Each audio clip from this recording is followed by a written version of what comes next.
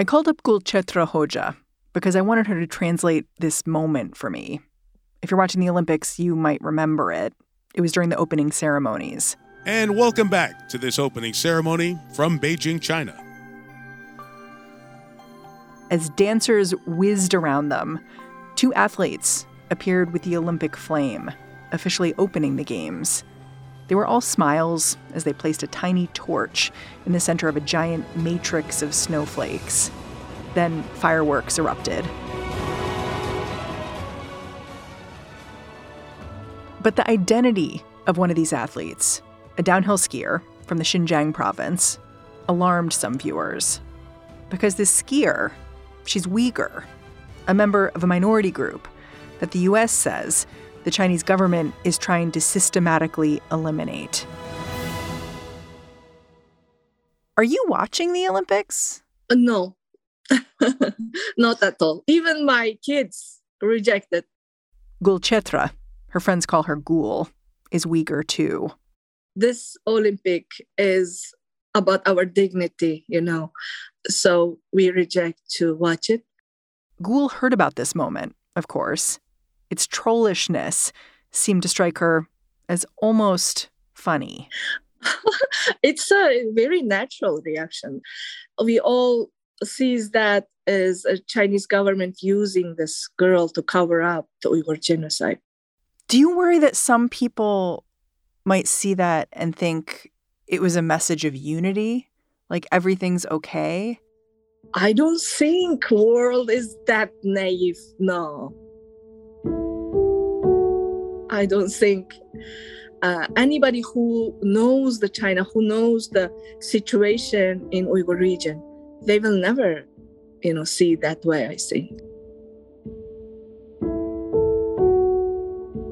Today on the show, if you know much of anything about the situation in the Uyghur region, it's because of the journalism of people like Gul. She left her hometown 20 years ago, and the reporting she's done in the years since means she may never be able to go back. I'm Mary Harris. You're listening to What Next? Stick around.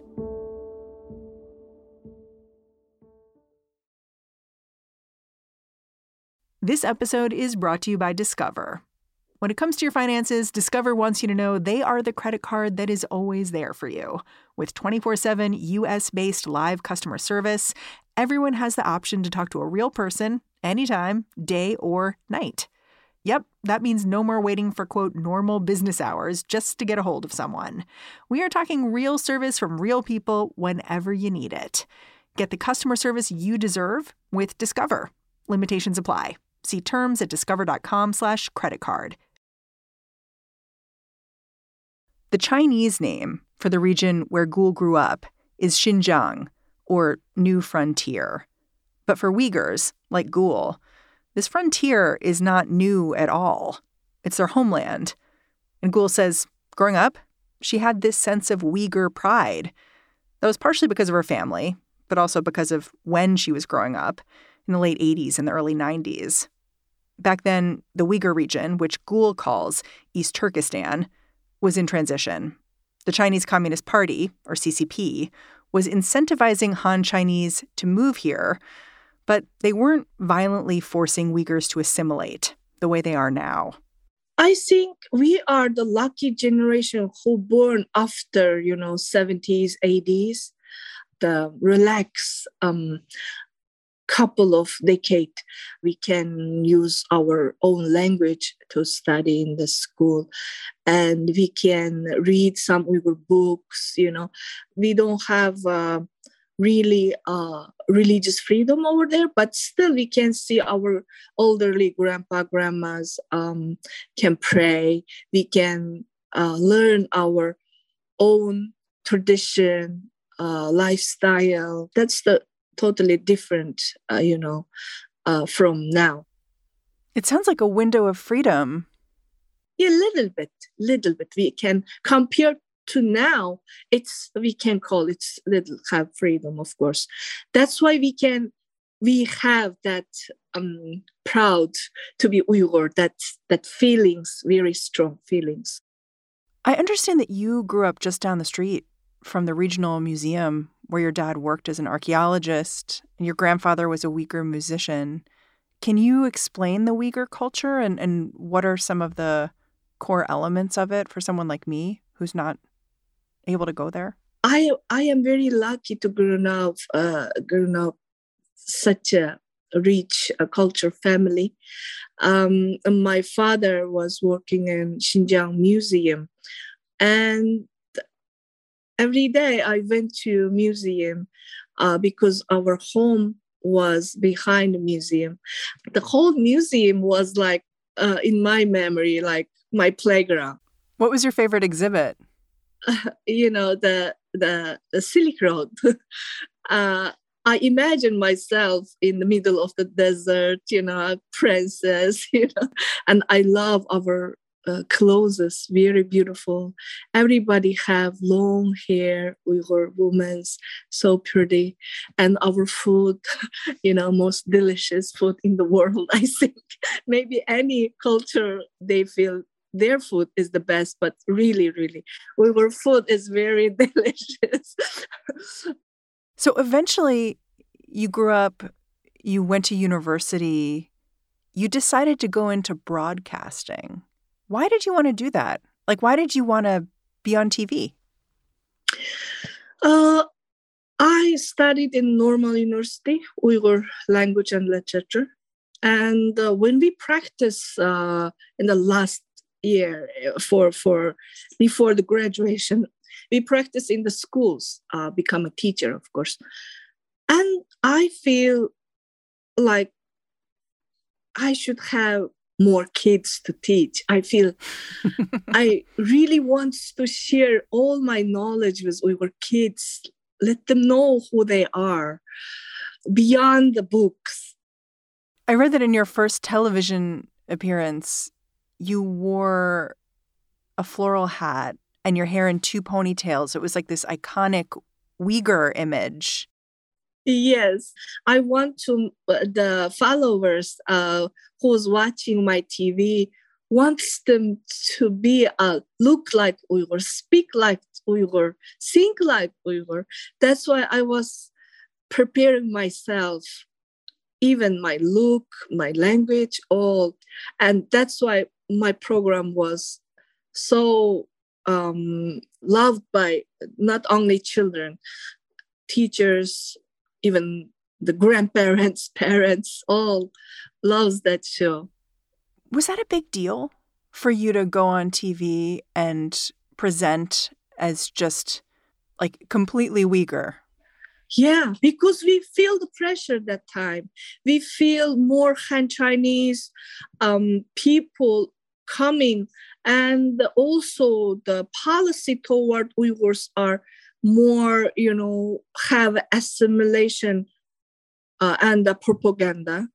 So that time we were fighting for keep our identity. Of course, sometimes I get trouble and warnings as well. Gul became a household name after appearing on Xinjiang TV, hosting the first children's program in the region. She was a presenter on Chinese state media. She was even in commercials and music videos. This video is set in the mountains of Central Asia. And the song, Gul says, is about love and appreciation for one's homeland. It's one of only a few remnants of her work in China before she got erased for speaking out. You've described a trip you took to Europe in 2001 as a turning point for you, a moment where you literally never went back, which it's so dramatic. In some ways, it's almost unbelievable that you would leave China and then have this realization and just never go back. How did it even happen? When I come to Europe, I have freedom to see all the internet, what's happening outside of Uyghur region, what is the Uyghur movement look like, what kind of contribution they doing, the outside Uyghurs. So I watch all. In Europe, I had the chance to listening Radio Free Asia, and I listen whole year program. Really? Yes, whole year's program. It's like the half an hour show that time every day. It's totally different from what we are producing to people, of course. And I feel guilty. I feel shame. I was so proud to be a TV host, to be a journalist, to be a famous in the Uyghur region. But that shows what I'm doing is just like a propaganda, not enough, not enough for proud to be, broadcast or a journalist. It's no freedom over there. And I feel there's nothing to proud of. So what should I do? What's my parents' wish? I think very deep and I changed my mind that time. I feel like I cannot go back and continue what I was doing. And I was thinking, what you can see freely, think freely, speak freely, that's called happiness. That's called freedom. That's why I choose that, and I make decision. The decision Gul made was to show up at the offices of Radio Free Asia and ask for a job. It was a gutsy move. RFA is funded by the U.S. government. The Chinese consider its work propaganda. But RFA welcomed her. She was a familiar face to some of the staffers, a bit of a celebrity. Some colleagues were giddy to have such a high-profile defector from the Chinese Communist Party. They were so proud. Even a director of RFA, he was saying, "Oh, we win, CCP. We got you." Immediately, next day I start. I was like giving my 100% energy to the work, and I didn't pay attention what Chinese government doing. When did you know you wouldn't be able to go back? After first call to my father, my parents. After 2 weeks, I called them. After I came to US, I chose to come to US and work for RFA. I couldn't tell them because if I tell, I am the only daughter, in the family. Of course, they don't want me to just disappear like that. They will not bear that, separation. That's my first ever decision without my father's guide. And I don't regret it. I don't regret it. If I have had 100 times, have to have the decision, I will choose the same. Because freedom is everything.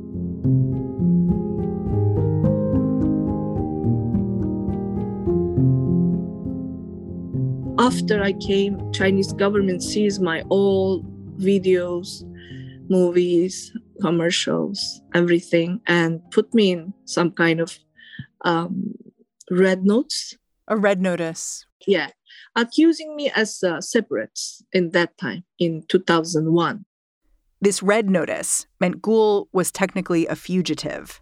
Her parents were forced into early retirement because of her work. Only one word my father was saying, "Oh, my brave girl, Nozgun." Nozgun, she was a very heroic woman in Uyghur history who stood up for the Chinese regime and died. So he giving me that name. I feel he is proud of my decision. Even it's so hard and so painful for him. But my mother says, please be careful what you're speaking, what you're saying. And we miss you, we're proud of you. And live happily, live proudly, she says. When was the last time you spoke to her? 1.5 months ago. But it has several conditions. After I call, first time, she has to hang up and let the neighborhood police know I am calling. Then after 15 minutes, I call them again. That's the condition she have to follow. And I only can ask, how was there, and about their health, life, and we cannot talk any other sensitive subject. Even I cannot ask other relatives who was being arrested. She's okay. She's okay. She's a very strong, and actually she is the most strong human being and the woman I know I ever seen. More with Gulchandra Hoja after a break.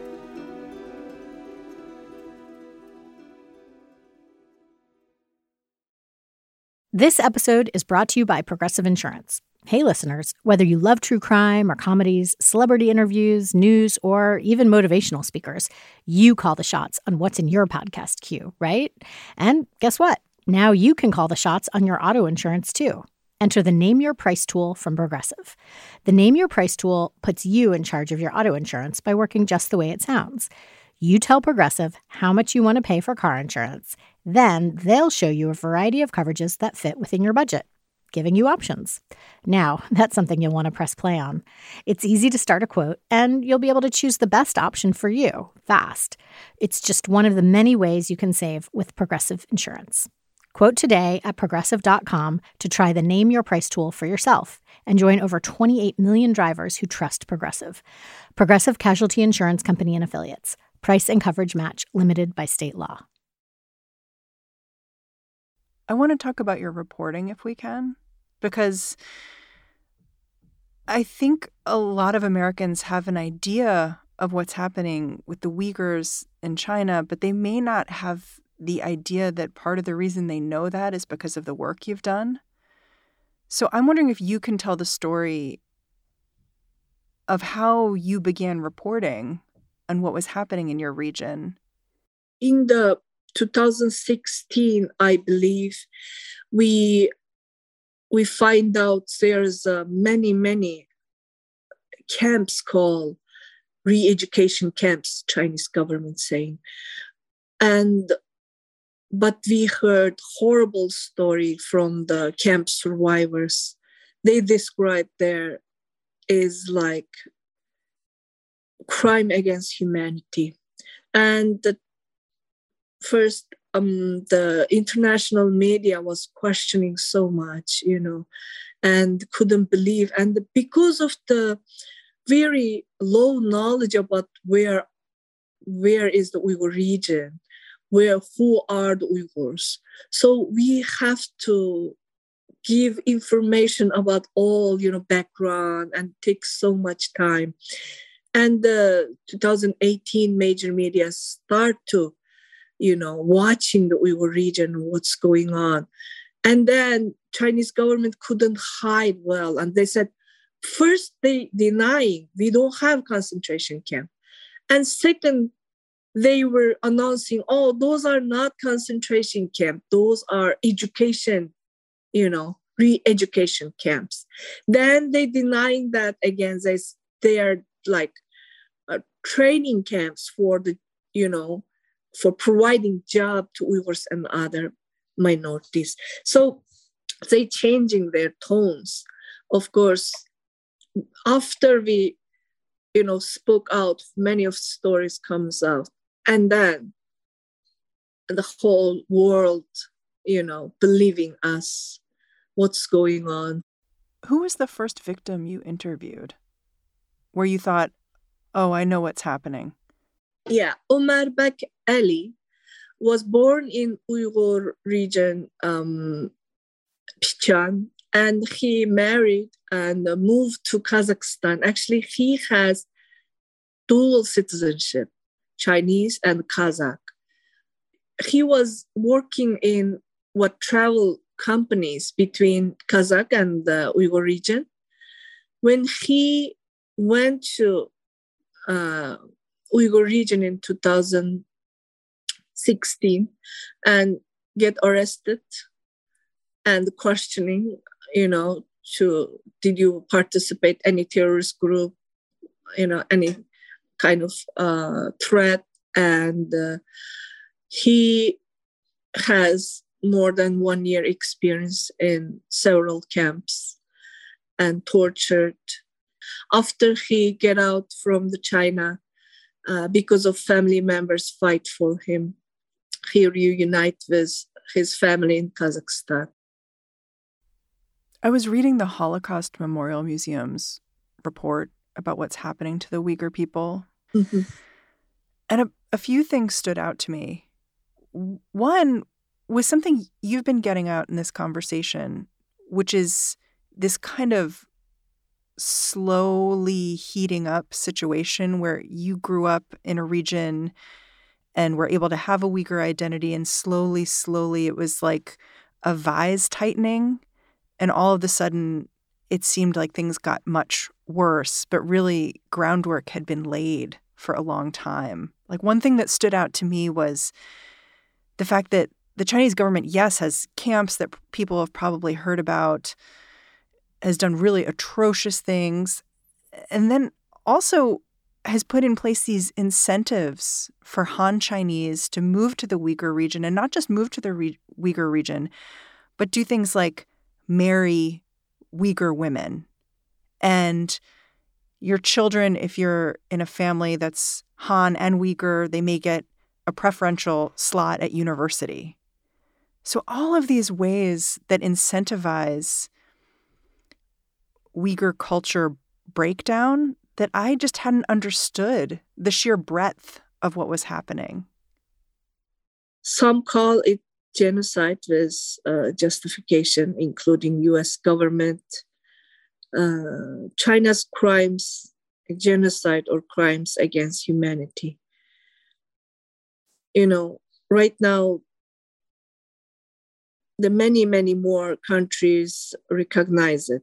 So Chinese government sees us like the enemies because of we are the first news outlet cover the issues in our homeland, what's going on in the Uyghur region. That's why Chinese government target our families back home, trying to silence us. For example, my family member, 24 of them, one night, just in one night, Chinese government sent them to camp in 2018, February. 24 of them in one night? Yes, in one night. Do you feel lucky that you left? I cannot describe that as lucky, you know. Being a human, when your loved ones suffering, you wish, you want to be with them, of course, right? Rather, I want to be with them. Like this burden, like burning outside of this fire, like I feel it's very hard. That's why only release for me is work harder, to do something for them. But I feel never enough. You're never enough doing to help them. Physically, I'm here, yeah. But mentally, I am suffering with them together because I cannot say I'm lucky, I'm happy without them.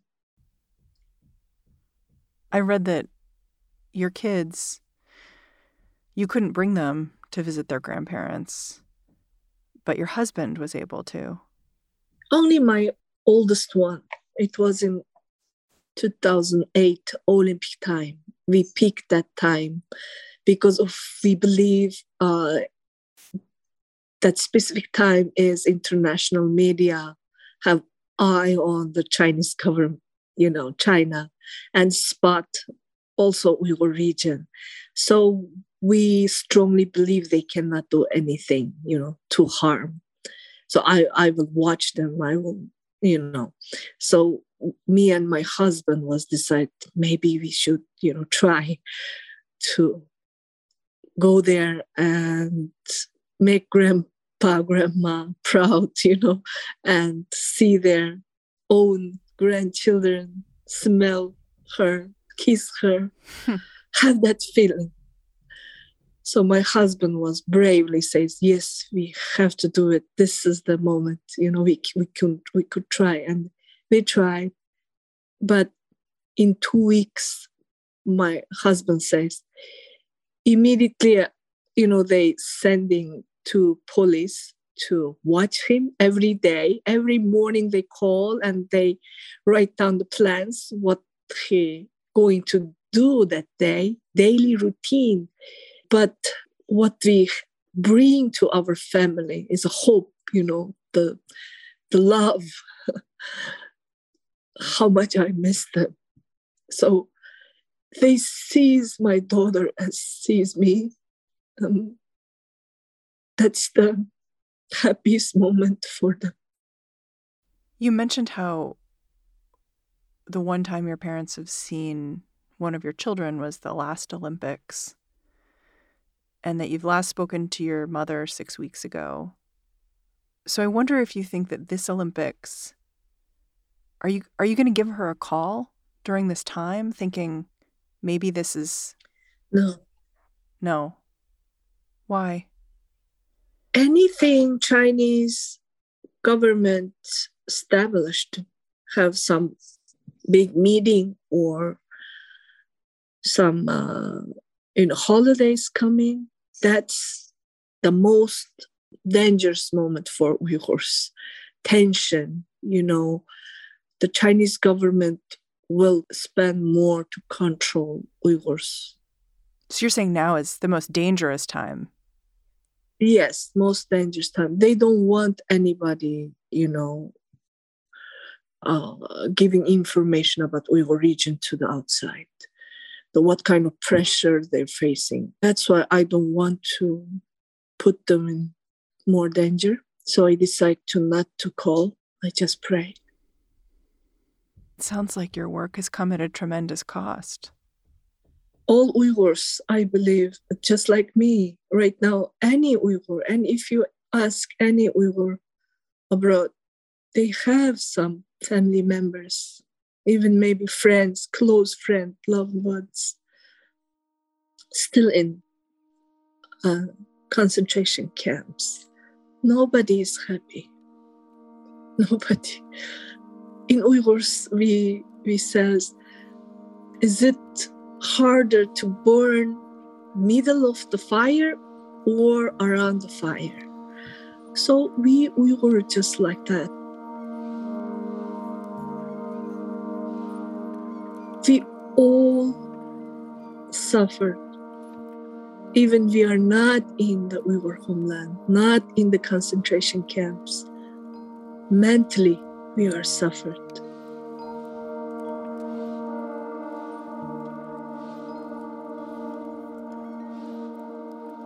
Gul, I'm just in awe of your work, and I'm really grateful for you joining us.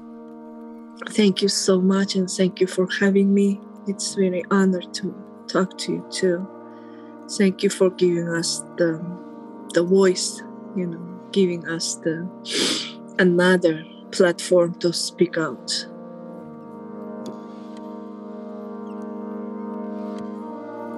Gulchitra Hoja is a Uyghur journalist with Radio Free Asia. At least 24 of her family members have been arrested during the Chinese crackdown on the Uyghur minority. And that's our show. What Next is produced by Carmel Delshad, Mary Wilson, Elena Schwartz, and Danielle Hewitt. We are led by Alicia Montgomery, and I'm Mary Harris. Stay tuned to this feed.